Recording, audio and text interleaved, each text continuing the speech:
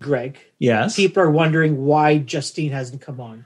This is our pre-show, and Justine is going to be on in a few minutes, if not sooner. But you and I take this time to make sure that our volume works, our sound is good, that our hair is coiffed neatly, and it also gives you time to research. Yeah, that was a good one. That was funny. Well, welcome to the pre-show. Welcome to the pre-show. Do you know what tomorrow is? Tomorrow is the 10th of March. It is the 10th of March. Yeah. And why is that a big day? Is that the day the music died? I don't think so. Is it? It's the day something stopped. Concerts? Did concerts stop? Tomorrow will be our last in-person recording of Welcome to the Podcast. 1 year ago. Welcome. So, Greg, the show is called Welcome to the Music. What did I say? Welcome to the podcast. Yeah. Welcome music podcast, whatever our social handle is. Whatever it's called. Whatever it's called. Anyway, I'm obviously tired. So yeah, it's 1 year. 1 year ago tomorrow, we were with Chris Burkett. Yes, the infamous Chris. And that was the last time that we all got together in person to record a podcast. So much has changed. Wow, a year of this. Yep. That's amazing. Yeah. It's really pretty crazy to think of, the people we've talked to over that year, how things have changed, how we had to evolve. We started with Skype and then went to Zoom. Yeah. Did we do Google Hangouts or whatever? Did we try that at all? Well, you're an Android guy, so I'm sure we tried it at one point. And it was shit, so we stopped. Yeah. Even Skype was a challenge. Skype was a challenge. Skype was a challenge to get people on because, not a lot of people were utilizing Skype. Yeah. Well, people used to utilize Skype, and then they stopped and they dropped it. And then when we told them to go to Skype, they're like, "Oh, where's Skype? Oh, I don't have Skype on my computer anymore." Yeah. What was my password? I remember Biff had such an issue trying to log in because she couldn't remember. I can't remember if it was her username or her password or whatever. Right. That is right. A lot has changed. I think this upcoming weekend was also the anniversary of the Junos being canceled. Right? That would make sense because the Junos are always around my birthday. Yeah. And speaking of Junos, Kevin Como. Juno, Kevin. What? No, go ahead. Dad joke. Go ahead.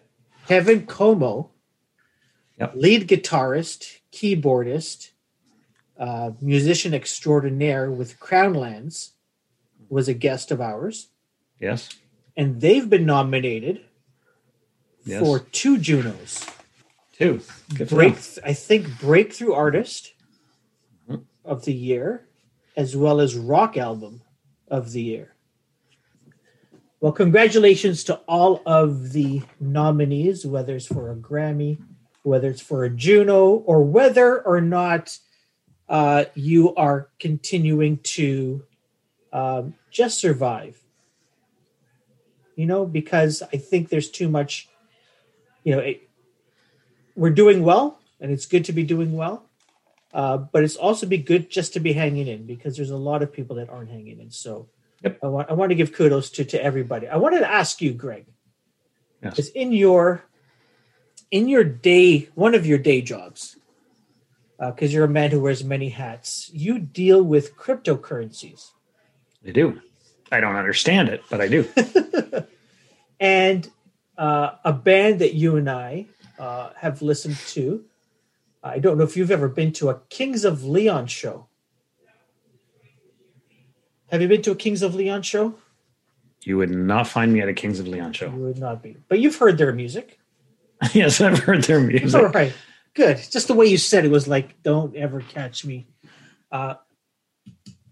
They've done something really interesting, and there's a lot of musicians that have that are doing interesting things in cryptocurrency, specifically this NFT, I think it's called fungible token, an NFT. So you being the cryptocurrency expert among the two of us, as far as you understand, what are the Kings of Leon doing, and what does this mean for music? So thankfully, and coincidentally this morning, I was listening to Alan Cross on the Humble and Fred show. Ah, yes. On Humble and Fred Radio. And they were talking about this because much like you and I, they're older dudes. In fact, they're older than us. Yes, they are. All of them. And Alan was trying to explain what an NFT. NFT? Yes, NFT. Yeah. NFT was. And essentially it's, I guess for Kings of Leon, it's essentially what it is you buy the digital representation, or you buy the original of something digital. So you don't get anything. Like you don't hold anything. You hold the digital ones and zeros. You have a digital you have a digital token. Now for you and I, it's nothing, but for people younger than us, digital assets are a thing. Right? So a lot of money is spent by millennials, Gen Xers on acquiring digital assets, whether that's for games or whatever the case may be. Yeah. But in this case, I guess it can be copied, but whoever copies it, it's never, like it could be the artwork. Yeah, see, I shouldn't have asked you this question. I thought you'd be up to speed, Greg. No, I have no idea. I honest to God, I'm just regurgitating what I sort of understood Alan Cross explained to Humble and Fred, who had no idea. In fact, one of the things that was interesting about the Kings of Leon that I will say is that there was, I guess, gold tickets, and people were buying them for, or gold tokens, whatever you want to call it. And people were buying them for like $90,000, $100,000, tens and hundreds of thousands of dollars. Yeah. Yeah. And so basically you get the digital asset, whatever that is. And you also get, for example, front row tickets to a concert or something like that. Yeah. The holder of these tokens is eligible, not eligible, but they get 4 front row tickets to every tour that the Kings of Leon do. I think this one, they get the album, like vinyl copy. You get a digital copy. You get other audio visual components, so whether that's videos or other digital arts. You get access to that. You are able to resell it. And when you resell it, a portion of that goes to the band, a portion of it goes, theoretically, you can program it this way. Yeah. That a portion of it will go back, goes to the band, a portion of it goes to a charity if they want to. Yeah. And then a portion of it goes back to the person that has sold it. Right. And there's a limited number of tokens. Sorry, there's a limited number of these tokens. So it's not sold to whoever wants it all the time. Yeah, I understood it that it was not to every show, that it was to one show. So Fred's comment was it is disposable. Every tour. So if they end up doing only one tour, and breaking up, then that's you've sort of bought one tour. But if they end up doing 5 more tours, you've got 4 front row. And not only that, but you get first class experience. So you get limoed to the concert. You get a private meet and greet at the concert. Yeah. You get a concierge at the concert. And you get one item of everything that's being sold in the, one T-shirt, one hoodie, like everything that they sell of their merch, you get one item each there as well. So now this is specific to Kings of Leon, but thankfully that's on the blockchain, because could you try to managing that without the blockchain? Whew. Yeah, we don't have enough time now to explain what the heck a blockchain is, but that's the pre-show, Greg.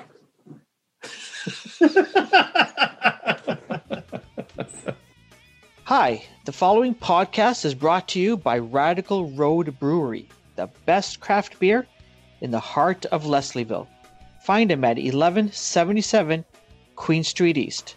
That's Radical Road Brewery. Greg, remember that episode we did with Vin Rock from Naughty by Nature? So this is how things change, because you're in sunlight and the sun is going down. I remember last summer we spoke with Vin Rock, and it was really sunny outside. And he was in New York, and by the time the recording ended, he had to change where he was sitting so he could and turn on the light, because over time you could see like bright light, then all of a sudden it started to get darker and darker because he was sitting near a window. So a lot of not that you care, Justine, about that story, but I thought, like, where are you going? Like, should I be concerned about my lighting? There's got to be something more to this. He's going somewhere with this. I'm sure of it. And then in my head, I'm sure he's going somewhere. No, I go nowhere. Just like life. We've gone nowhere. I do have a little lamp on as well, but eventually the sun will go down within the hour. But that is fine. Sometimes I just say things and it's his way of asking, please make sure you have a lamp on.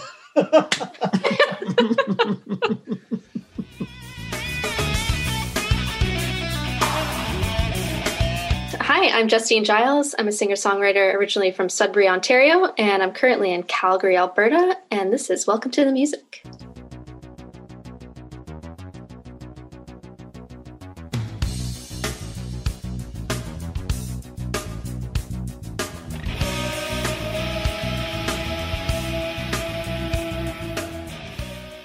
Welcome. We're glad to have you here. Welcome. Thank you. Yeah. Thanks for having me. Justine, how's your back? Well, it's better than it was last week, but that means that you have definitely seen my social media complaints about my back. I try to keep it positive, but when you're in constant pain, it's hard, right? It's hard to be in a positive state of mind when your body is not cooperating. So I feel for anyone that has like legitimate health problems on a regular basis, because it is tough. Was this like what happened to you? The funny thing is I literally just woke up one day and couldn't really move properly. Like, it just pulled my back from doing nothing. From sleeping. From sleeping, and I just feel like a granny. I don't know. And then I kept just twisting it weird throughout the day and lifting heavy things I shouldn't be lifting, and then it would get worse. And so, I'm not quite sure why that happened. I've had back issues in the past, but I haven't in years. So I don't really know what happened. I just kind of woke up one day and it was sore. So Kareem and I would call that aging.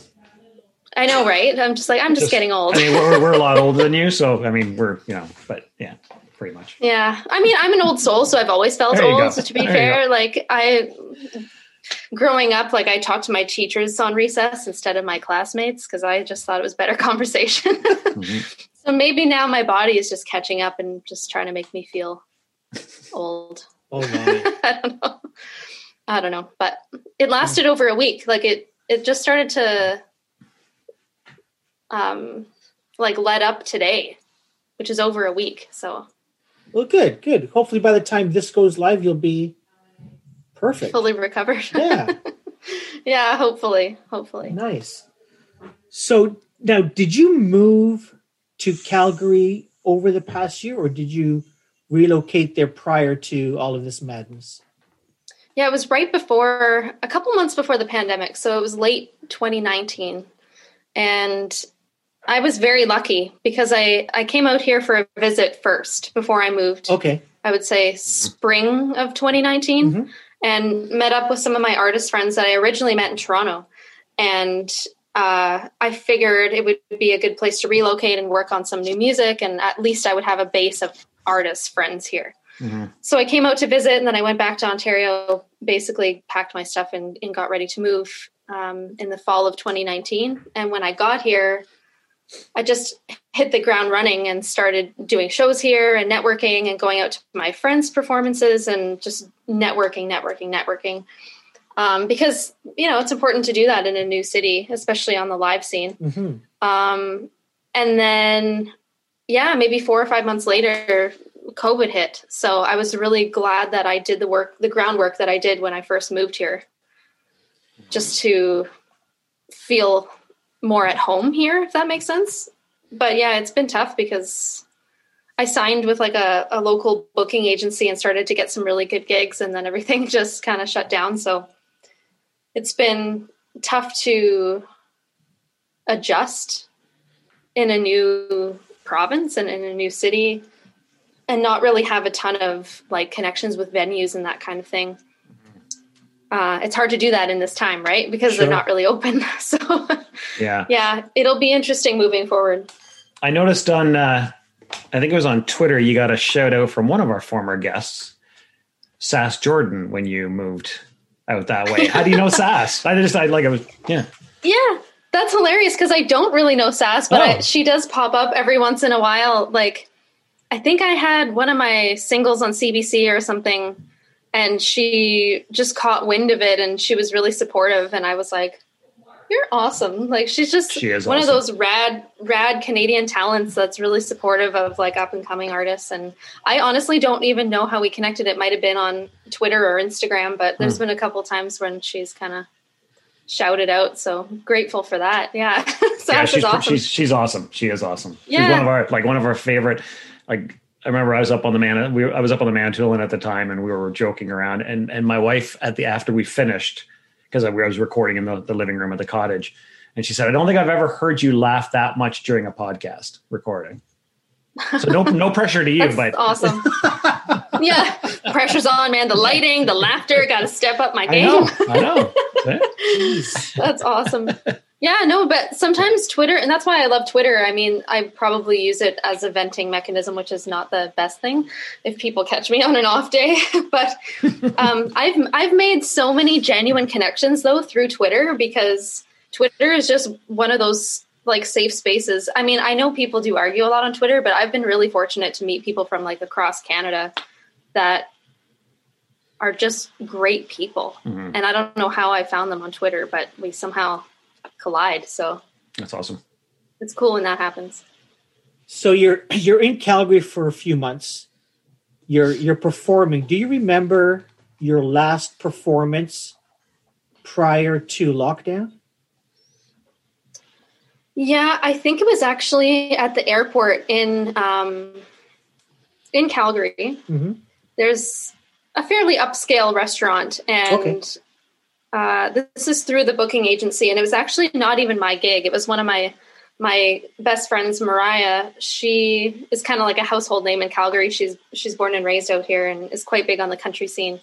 And so she's with the same booking agency, and she kind of had like a residency at this like hotel restaurant in the middle of the airport.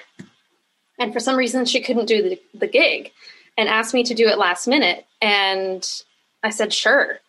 So we exchanged stuff, and basically I got the contract instead of her. And little did I know that was going to be the last gig I was going to have for a while. And then I felt bad because that was going to be her last gig for quite some time too. And I took it from her. But considering like we are very close friends and she's just a very supportive person. So, I mean, obviously there was no bad feelings there, but yeah, nobody knew. I mean, I think there was talk of COVID, but we had no idea how things were going to play out. No one did, right? Yeah, it was just one of those things. And it's funny that you guys were talking about the last episode that you would have recorded in person was a year ago, because I think that was one of the last things I did before everything locked down for the first time was at a local university radio station. Like I went in for an interview and a quick performance, and I was the last person that they had in person. Wow. So everything went digital from then on. So yeah, no one saw that coming either. Have you done? I know you have. You've done a lot of these virtual performances. Tell me about that. What's how do you feel when you do that? How is the one thing that I understand is that there's no immediate feedback, but I'm really curious about how you feel as you're performing to a camera, in essence. Yeah. It's an interesting question because there's different dynamics. There's been a couple instances where I've done some live performances or some video, just like music videos. And it's interesting when you do it in an empty venue, especially a live stream, because that's the last one that I did was actually like a partnered show. And there's a local like booking app essentially called Stagehand. And they were hiring people to do a live stream in an empty venue with a mask on, and it was Facebook Live. And yet it was just so strange because there was people watching live, but I didn't know what they were saying. Yeah. So that's a different feel from doing it, say, here, in my living room, because there was like a stage and lights and cameras, and I knew it was live, but at the same time, you feel kind of weird after you finish a song because it's just like dead silence. Do you prefer? So, yeah. Do you prefer that from like? You'd rather be at home, at least in front of your computer, where you can see people chatting and you can chat with them, versus that? I don't know. I would say. Yeah, it's so strange, I don't know if I prefer one over the other. I think it's a little bit more laid back at home because I'm in the comfort of my own home, right? And and you can kind of go live whenever you want. And that's the beauty of social media with everyone these days. I mean, maybe it's beauty for some and not beauty for others because, we can go live whenever and everyone's doing it. So at the same time, it seems like a not so special thing. And I think everyone's getting a bit of fatigue from video calls and live streams too, right? I think when the pandemic first started, everyone wanted to do live streams because what else were you going to do? So I get that it's tiring, and I honestly don't do a ton of live streams from my own place.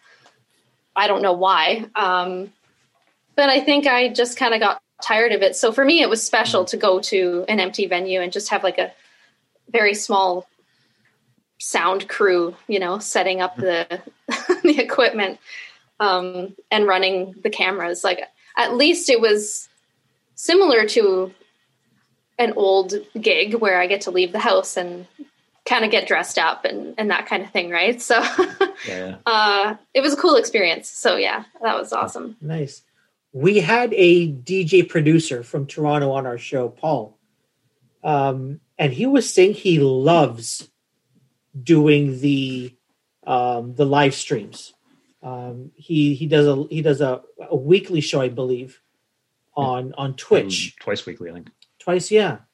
And it was really interesting because he said there's a lot of times where he'll be performing at a club, and people aren't necessarily there to see him or to listen to him. They might be there for other reasons.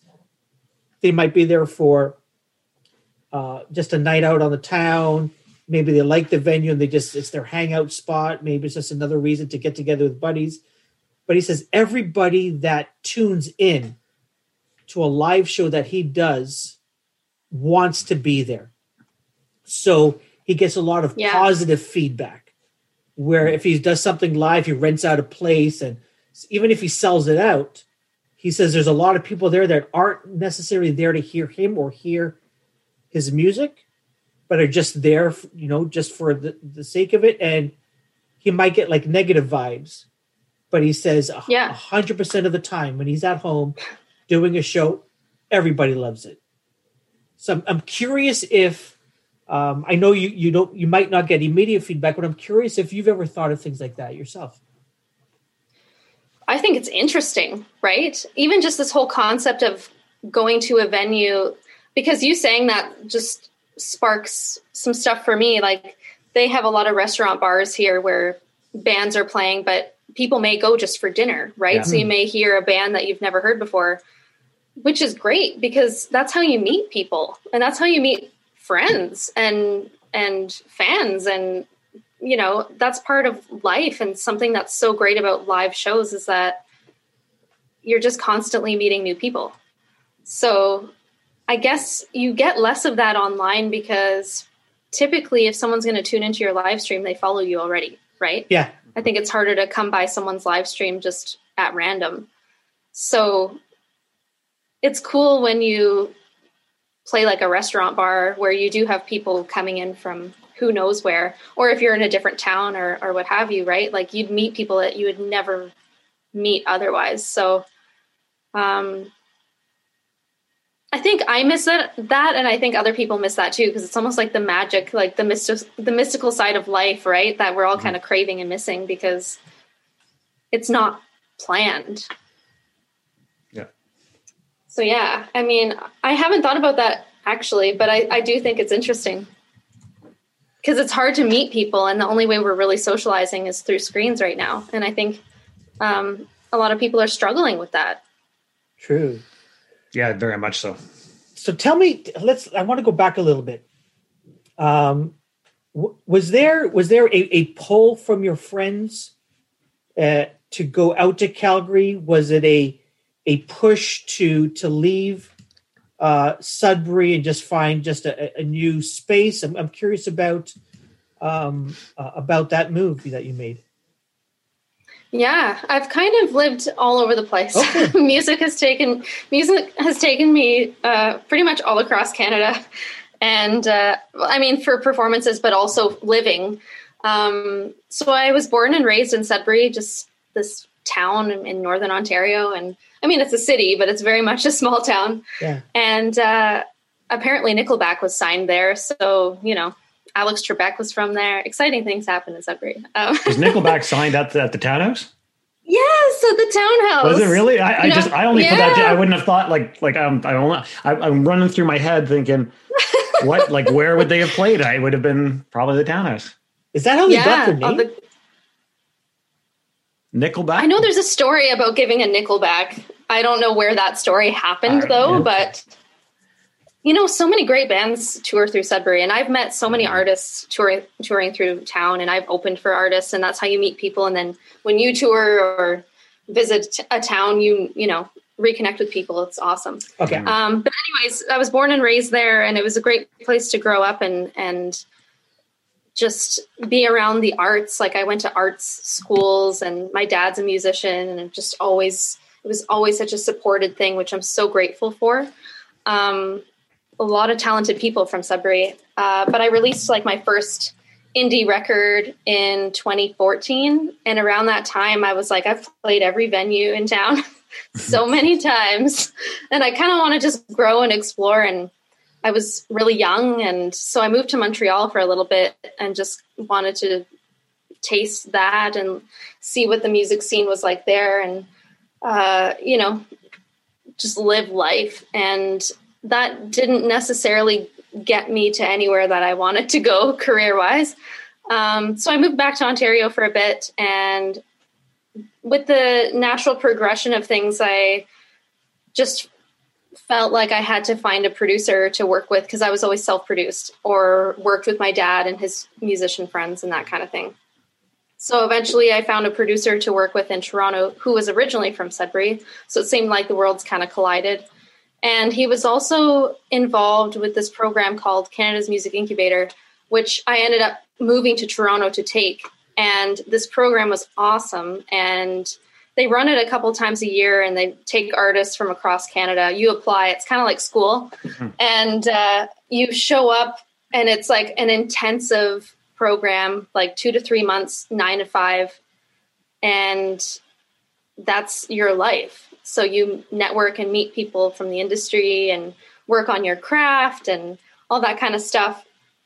And so that was a big changing point in my life, really, not just career-wise, but personally, because I met some of my best friends to this day, like from Alberta, from BC, and everyone just was in this hub.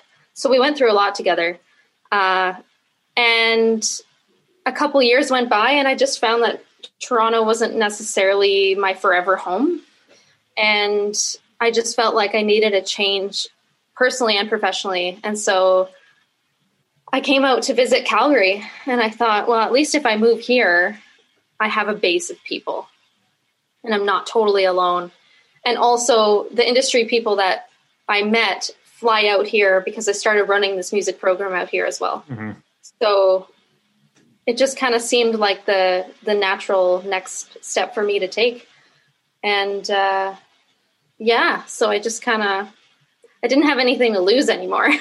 I wanted to work with new people. Like I wanted to co-write with new people and record new stuff out here. And I also love the mountains. Like the Rocky Mountains are my favorite. So yeah, I just kind of came out here, and it was the next natural progression. So your story just skimmed across about 4 different topics that I want to cover. So it's funny because going back to Sudbury. So I know you went to Sudbury Secondary, which was the art school you were talking about, right? Are you Sudbury, or were you like Lively or Coppercliff Sudbury? I love that question for so many reasons, but it's so funny. Yeah, because it's the greater city of Sudbury, which does pull in from like so many different places. And I assume because you went to Sudbury Secondary, that you could have come in from, because it's the art school. And absolutely. Yeah. Yeah. And I understand you also worked with, or you still working with the Rainbow Board in terms of like musical performances and motivational speaking. Are you doing that? A little bit. Like I'm very much in touch with my old teachers because they really shaped who I am on so many levels. And I'm in touch with like my English teachers and my old music teachers, and even my elementary teachers. Honestly, like I was just so lucky, even in elementary school, like to be called on to lead my class and singing these round songs and that kind of thing. Like, I don't know if every school does that, but we had performances all the time. Like, I don't know why or how, but I was always like cast as the lead in plays when I was very young, even when I didn't audition, or I didn't want to audition. I remember in grade 6, I said I wanted to be the stage manager, and this like new teacher to the school was like, I think you should audition. And I'm like, okay. But I really wanted to work behind the scenes. And then I ended up getting the lead, and all the girls who auditioned and really wanted the lead role were so pissed. That's funny. That's funny. I don't know. And it's just always been in my bones, I guess. That's cool. And you also touched on your debut album when you're up there. Am I right? You did some crowdsourcing or crowdfunding to support the debut album?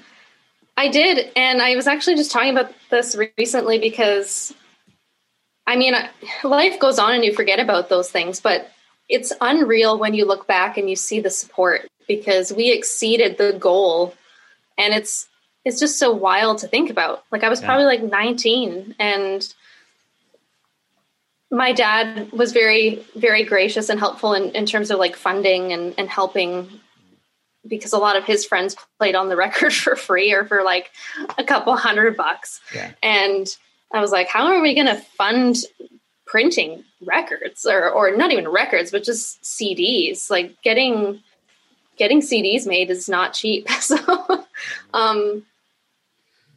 I turned to doing this like crowdfunding, and it was cool because I got to make all these like little gifts or prizes that people would get if they donated X amount of dollars. Like they would get an album, and they would get a ticket to the CD release show, and they would get, this or that. And people were so kind, like donating. Like a friend of mine is a massage therapist, and she donated like a free massage. And it was really like a collective effort. And we got to print all these CDs, and I'll never forget that CD release party either. Like we had local restaurants cater it for free and like just donate food. And it was like unreal awesome. Support. Yeah. That's awesome.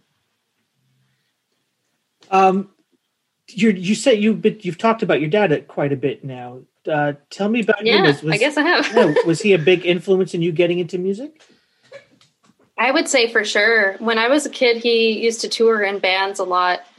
And I guess he got to the point too where, he wanted to be there with his family. So he took on a lot. Like he would work a full-time job at 6 a.m. and then he would go tour at night and roll back into town at, early hours in the morning and go to work. And so he worked really hard. And I guess he kind of let go of his dream of like touring and moving forward. From what I understand, their band was pretty successful in the country scene, and country was really big at the time. Mm-hmm. Like in the 90s, country was like the thing. Yep. And I think they could have potentially like taken things really far, and it just kind of didn't work out that way. But he still does music to this day. I think he just does it in a way that works for him. Like he loves to do like corporate stuff, banquets and weddings and doctors events and lawyers events, and he gets paid really well and probably much better than he did in dive bars in the 90s. Yeah. So he loves it, and I think he's just one of those people that like he'll never stop working. Like even when he retires, like he'll always do music, even if it's not like touring the world. Like he's always gonna have that be his outlet. So for sure, I would say he's a major influence. He like always used to have people over to record them or put down a bass line or what have you. And yeah, I mean, he's played on a lot of my early recordings and stuff, which is really cool. So I would also, you get to work with your dad. Yeah. Yeah. I miss it. I was talking about that earlier today, actually, like doing some duo shows with his like upright bass, which goes really well with an acoustic guitar and just intimate acoustic shows. Like I miss doing that kind of thing. So hopefully one day, when I can travel back home, we can do some of those shows again. What was the name of your dad's band? Well, he's gone through so many bands, I tell you. Okay. I couldn't even tell you, but he does a lot of like jazz duo things as well for like wedding receptions and what have you. And also like the really special thing about like us doing music together is like when his father passed away, my grandfather, I wrote a song after he passed. And also like his band does like an annual show in memory of my grandfather, which is really cool too. So music is just a thing that ties us all together, I think, at the end of the day. Yeah, which is really cool. During your short stint in Toronto, you had a chance to play the Horseshoe. I did, yeah. Tell me about that experience. It's cool. I mean, almost nerve-wracking because everyone's like, oh, the Horseshoe, it's legendary. And you're just thinking about all these people that have like graced the stage before you. Yeah, it was a great show. It was, I think it was for, it was a country show with like a bunch of women, and it was kind of like an empowering event. And it was just cool. I think it was also one of those things when I was on my way out of Toronto, but I was really grateful to be involved. And it's always cool to say that you played at the Horseshoe. Yeah. Yeah. It's a really cool space. Nice. I know empowerment, going through your Instagram and social and stuff, like empowerment and self-care is a big thing too for you. You have been open about, your previous eating disorders when you were younger and some of the trauma. Yeah. I don't know what the trauma was, and you don't have to talk about that, but it's interesting how you seem to have come out of that. And again, that self-care and that empowerment is a huge part of the message that you want to spread.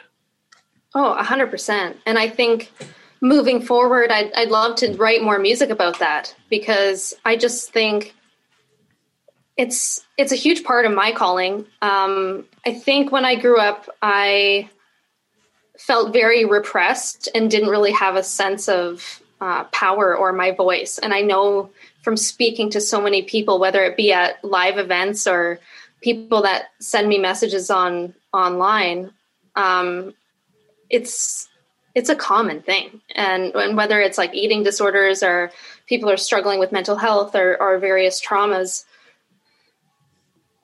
people feel so much shame about it. And yet it's something that I feel is more common than we realize. And And I think it's just a part of my path, and maybe not everyone wants to talk about it or wants to hear about it. And it's a tricky thing to approach too. It's sensitive, right, for a lot of people. But I think a big part of my life as a human, but also as an artist, is trying to be as transparent as possible about the things that I've gone through and overcome, in hopes that I can maybe inspire or encourage someone who's going through the same thing. Because if this year has taught us anything, feeling isolated is a shitty feeling. And I think that's what gets us hung up and stuck for so long. And this feeling of lack of connection is because of like shame or fear of not being understood and not sharing about hardships. And I think that's also a generational thing. That we are taught to not talk about things that we struggle with. But I think the world is really changing in that way. And I think it's not like, poor me, pity me, I have all these issues. It's more like, I went through this and that's okay. And you can get through it. And I think that's, just like super important these days. So we have a section, I think is the right word for it, Greg, called segment. Thank you. I like that word. Yeah. You're not going to start talking about the daylight getting dark again, are you? It's dark outside. It's dark here. It's not dark there. We have a segment, as Greg likes to call it, called Lost Venues. And so cool. I'm curious whether there's a place in Sudbury or Montreal or Calgary that you've played at that maybe it was a great show, maybe it was the worst show you did, maybe there's just a funny story. But I'm wondering if there's a venue like that doesn't exist anymore, because we've seen over time, and it's happened throughout history. I'm reading a book on live music in Toronto, and there's an area in Toronto called Yorkville that was hugely popular back in the 60s, and it quickly died down as a place where people would go to listen to live music over time. So I think it's something that goes on throughout time, but we have seen a lot of venues close over the past number of years, and especially this year. So Justine, I'm curious if there's a lost venue for you that you really enjoy playing at. Great question. And I was just thinking of that too. I mean, sadly, so many venues and businesses have had to close this year. So I'm sure there are venues that I've played that I'm not aware of have closed, and they have probably closed. But probably the more interesting story is back in Sudbury at one point, I used to rent downtown a studio. It wasn't really an apartment, but let's be real. Sometimes the artists, we would crash there. Like if I played a gig across the street, I would 100% crash in my studio that night. So what's really cool about it is it was this building of artists, and I miss it. But right next to our building was a little outdoor space that no one was really occupying at the time. And it was almost like a crack in the wall, like between our building and this next building. And I had heard that they made it into a venue at one point, but it was no longer a thing. So I took it on as my project. I think it was probably 1 or 2 summers. I can't quite remember. Might have been 1. But I basically took it on as my job to make it a venue, to make it an outdoor venue in this crack. And it was literally called like Le Crack. And then people would argue with me and be like, it's supposed to be La Crack, not Le Crack. I'm like, I don't know, but it's just the crack in the wall. That's what it is. So I literally did everything. It was kind of like a messy space, where people put stuff. It's like your backyard or your like your garage where you have random pieces of wood and whatever. And it just had plants overgrown. So I did like all the landscaping, and I put up this like canopy and lights and the whole thing, and set up tables and booked artists to come and play. Oh, wow.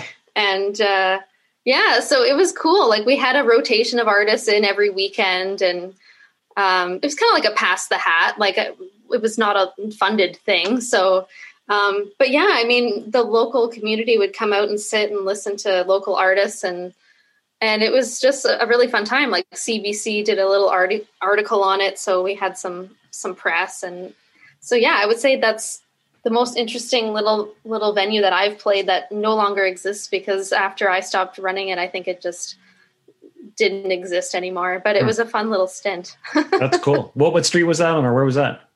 That was on Durham Street. Oh, okay. Yeah. Cool.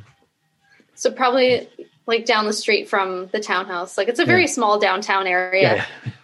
Yeah, for sure. But yeah, funny. Durham. It's funny because my brother, who's actually a teacher in Espanola, high school teacher in Espanola, he had a play last year right before, well, I guess February. He did Hedwig in the Angry Inch, and he did that at the townhouse. And you know, my wife and I think we stayed at the Radisson. I think we booked ourselves in at the Radisson. Yeah. And she's like, so should we grab an Uber or a taxi down? No, we're just gonna walk through downtown. You literally just walk down the street. I think we went to. So true. I don't know if we went to Laughing Buddha for dinner, probably, or something. Anyway, it was just good. It was just a quick. It was like, you know, again, to your point, it's a small downtown. Oh, so small, like so small. Like it's pretty much two streets. I mean, well, maybe a couple more, but the venues, it's like you're on this street or you're on this street. Like that's all there is. Yeah. I actually love the Beet Burgers. Have you ever had a Beet Burger at the townhouse? No, I haven't. It's so good. I don't know if I've ever eaten at the townhouse. Oh man, their burgers are to die for. Oh yeah? Yeah. I'll have to try that. Yeah. I know people were coming in and out. People were coming in and out of the townhouse picking up food. Yeah, the food is great. Yeah. The food is great too. They have like a spicy ketchup or like a banana ketchup or spicy banana ketchup. I think that's what it is. Sounds weird, but it's the best thing you'll ever have. Nice. Yeah. So I think it was last week, Justine. You don't mind just like two Northern Ontario kids just riffing on here, right? Just yeah. You good? Yeah. That is fine. That is fine. I grew up like down the street from the Big Nickel, quite literally, because that's where my parents live. Very close to the Big Nickel. I've been there once to the Big Nickel. Was it last week, Greg, that the week before the Daft Punk announced that they were disbanding? 2 weeks ago. 2 weeks ago. So Justine, you know where I'm getting at, right? Like, I know where this is going. Yeah, I don't know where you're going. Did you break up Daft Punk? Like, did they see your Instagram and one of them say, okay, that's the next part? Like, what did you do? Well, we can blame it on the wine, and I honestly haven't had wine since that night. So when I have wine, things get out of hand. So I had some wine, and I just started singing that song One More Time, which is clearly by Daft Punk, but I couldn't remember who it was by because I had wine. And also at the time, didn't realize how long they've been around. Yeah. Because, you know, in my mind, with my wine brain, I thought, oh, yeah, they did that song with Pharrell Williams not that long ago. They can't be that old. Well, they have been around for a long time. Which also just shows my age, too, because it's just like, I mean, I know I'm not that old, but I mean, I grew up in the 90s, and everything from the 90s or early 2000s seems like yesterday to me. Yeah.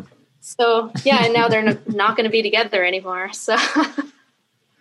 Well, maybe I think you should re-release that video and see if it picks up anything. Yeah, and I tagged them in it too eventually, like after the fact, and maybe they did see it. That was it. That was check this out. Oh my goodness! Yeah, I don't. It might have been on one of my Instagram stories. I think. Oh, okay. Or on TikTok, or both. I think it was on. I don't know. Yeah. I'm new to TikTok too. Like I don't know. I can't. I think there's a song there though, Justine, about breaking up. I think you should own it. That could that be it was my fault. Well, fault is. I don't think you should use the word fault, right? I think you've inspired them somehow. Yeah, like I sparked something in them. Yeah, you know, and I think you should own it. Write a song about it, and that's I think. You'll be going to national. My claim to fame. Yeah. Yeah. That's funny. Congrats on the Jim Beam talent search. You were a finalist. That must have been exciting. Well, thank you. And what's really funny about it is sometimes as an artist, you just apply to whatever shows up in your email and you forget about it. And that's exactly what happened with the Jim Beam competition, because, I apply to festivals and this and that and different opportunities all the time. And I kind of forgot that I applied, to be honest with you. And I think they reached out to me maybe about a year ago. It was like right before the pandemic was locking everyone down. And I think they still had intentions of having a live show, because I think that's what they do in every city across Canada, like 8 cities across the country. Yeah. They typically select finalists from whoever applies online, and then people do almost like a battle of the bands in person. Oh. And then essentially what happened was COVID, and they were like, oh, well, I guess we can't really do that this year. And months went by, and I totally forgot about it. And then they said, okay, we're going to go virtual. So that means you get to show up at basically the best venue in town, and not even venue necessarily, but it's this really cool place out here called Studio Bell, which is also the National Music Center. And they have so much going on at that place. Like they have art displays and like the Canadian Walk of Fame stuff in and out. So it's not really a live venue, but anyways, they said you get to show up and do a live music video recording live off the floor. And essentially that'll be used as your part of this competition, and people will vote online. So it was all virtual, and that was really cool. That's awesome. Nice. Yeah. And kind of weird to do a recording during COVID as well, because they were really, really strict with things, obviously. Like they have to change out the mics, and they only allowed so many musicians to be in there at a time. And everyone was literally measured with like meter sticks between them. And the only time we could take our masks off were like when we were in place, like right before the camera went on, and release forms. And everyone had to be really, really cautious and safe, which is good. Mm-hmm. But it was like an odd experience, right? To film a music video during a pandemic. Yeah. Yeah, no doubt. Yeah. So, Justine, how do you feel about playing us a song? Sure. Yeah. Do you want to introduce the song? Tell us the name and what it's about. Yeah. Well, I didn't overthink this today, which I don't know if that's bad or good. But I feel like I played this at my last live stream, and it went over well, and I felt good about it. And I've been writing a bunch of new stuff, and I've kind of forgot about my first record. So I'm actually going to play a song from my first record that I forgot about. Nice. And I've come to reappreciate it, because sometimes I look back on my old music and I think, oh my God, I can't believe I released that. And quality was terrible, and it was self-produced. And, I just am an artist and I'm hard on myself. So it's cool to revisit music and like actually appreciate it. So it's a song called Maybe that I wrote up in Sudbury, and I think it was one of the last songs on my first album. And it was just all of the questions of life, like maybe I should leave, and maybe I should get over this guy, and maybe I should just do this and this, and stop holding myself back. And it's really funny because I think I've found myself in that position asking those questions on more than one occasion. So it's just kind of funny to revisit it, because I probably wrote it when I was like 19 or something. So yeah, maybe.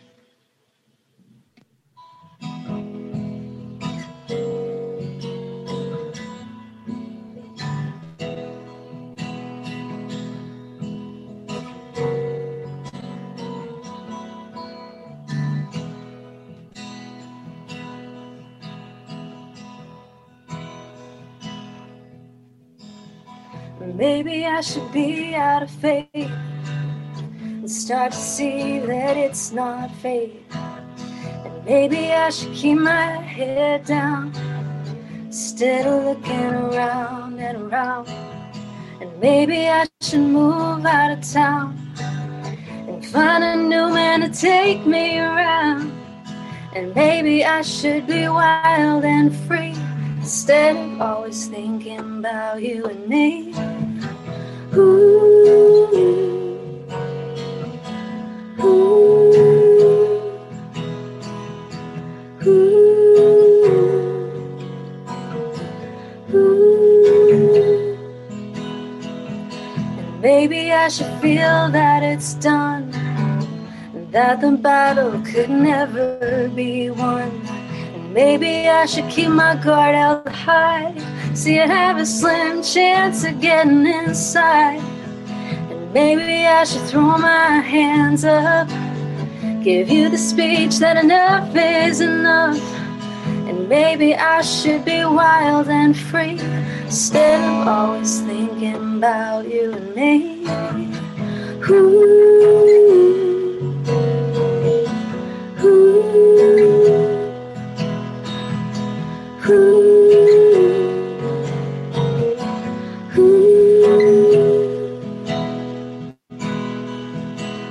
My heart always feels that you and me are meant to be. No matter what our differences are, or what other people see, my heart always feels that you and me are meant to be. No matter what our differences are, or what other people see.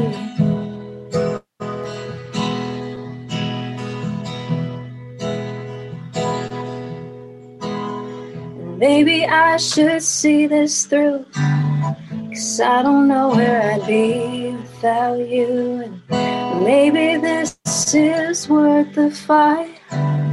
Maybe my heart was always right. Awesome. Yeah. That's an great. old one. Very Thanks. nice. Very nice. It's one of those songs where it's like, oh, I totally forgot I wrote that. Like, that's crazy. That's great. And you remembered the words. Yeah, well, that's the other thing too. And I'm like, I haven't like really warmed up my voice at all today. Like, That was great. do I remember the chords to my old? Thank you. Yeah, it was awesome. That was I liked awesome. it. I liked it. So you talked about writing some new music. What's coming up for you? Oh, you know what? Today has been a great day because I get to sit and chat with you guys, but also I had a meeting today with potentially a new producer that I'm going to be working with that Fantastic. is interconnected with a lot of my artist friends out here. The craziest thing happened to me earlier because the recording studio that I'm going to be looking at next is called MCC.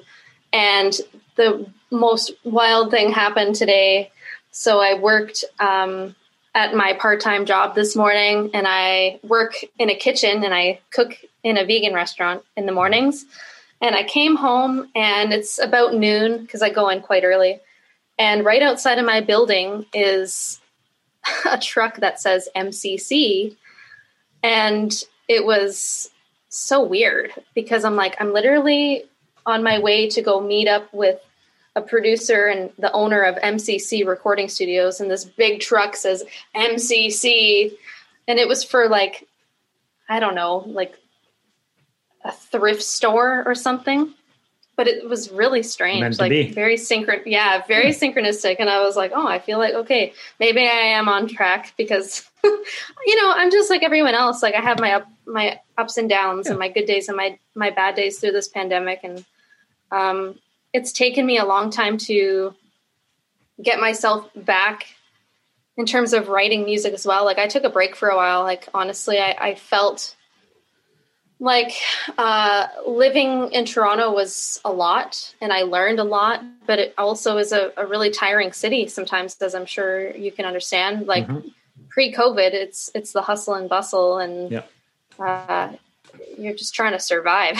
So I felt like I left a lot of situations that were kind of toxic for me, and I kind of lost my identity and I lost my ability to write for a while, which was weird for me because I've been writing since I was a kid. So to not be able to write felt very strange. But this year has been great for me in terms of revisiting that and getting back to writing and somehow being able to network with people and feeling like it's meant to be even through a pandemic. So I'm really, really grateful for that.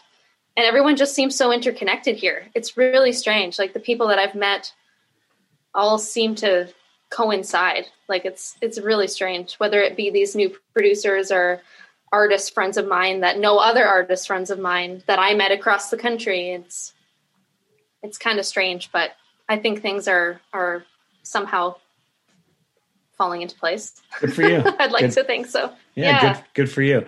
So one of the questions we like to ask our guests before we wrap it up is what has been in your earbuds lately? A lot of 80s music. Which is interesting because I always hated classic rock and I hated the 80s. And I mean, I was born in the early 90s and I missed that boat. So I was always like so opposed to it.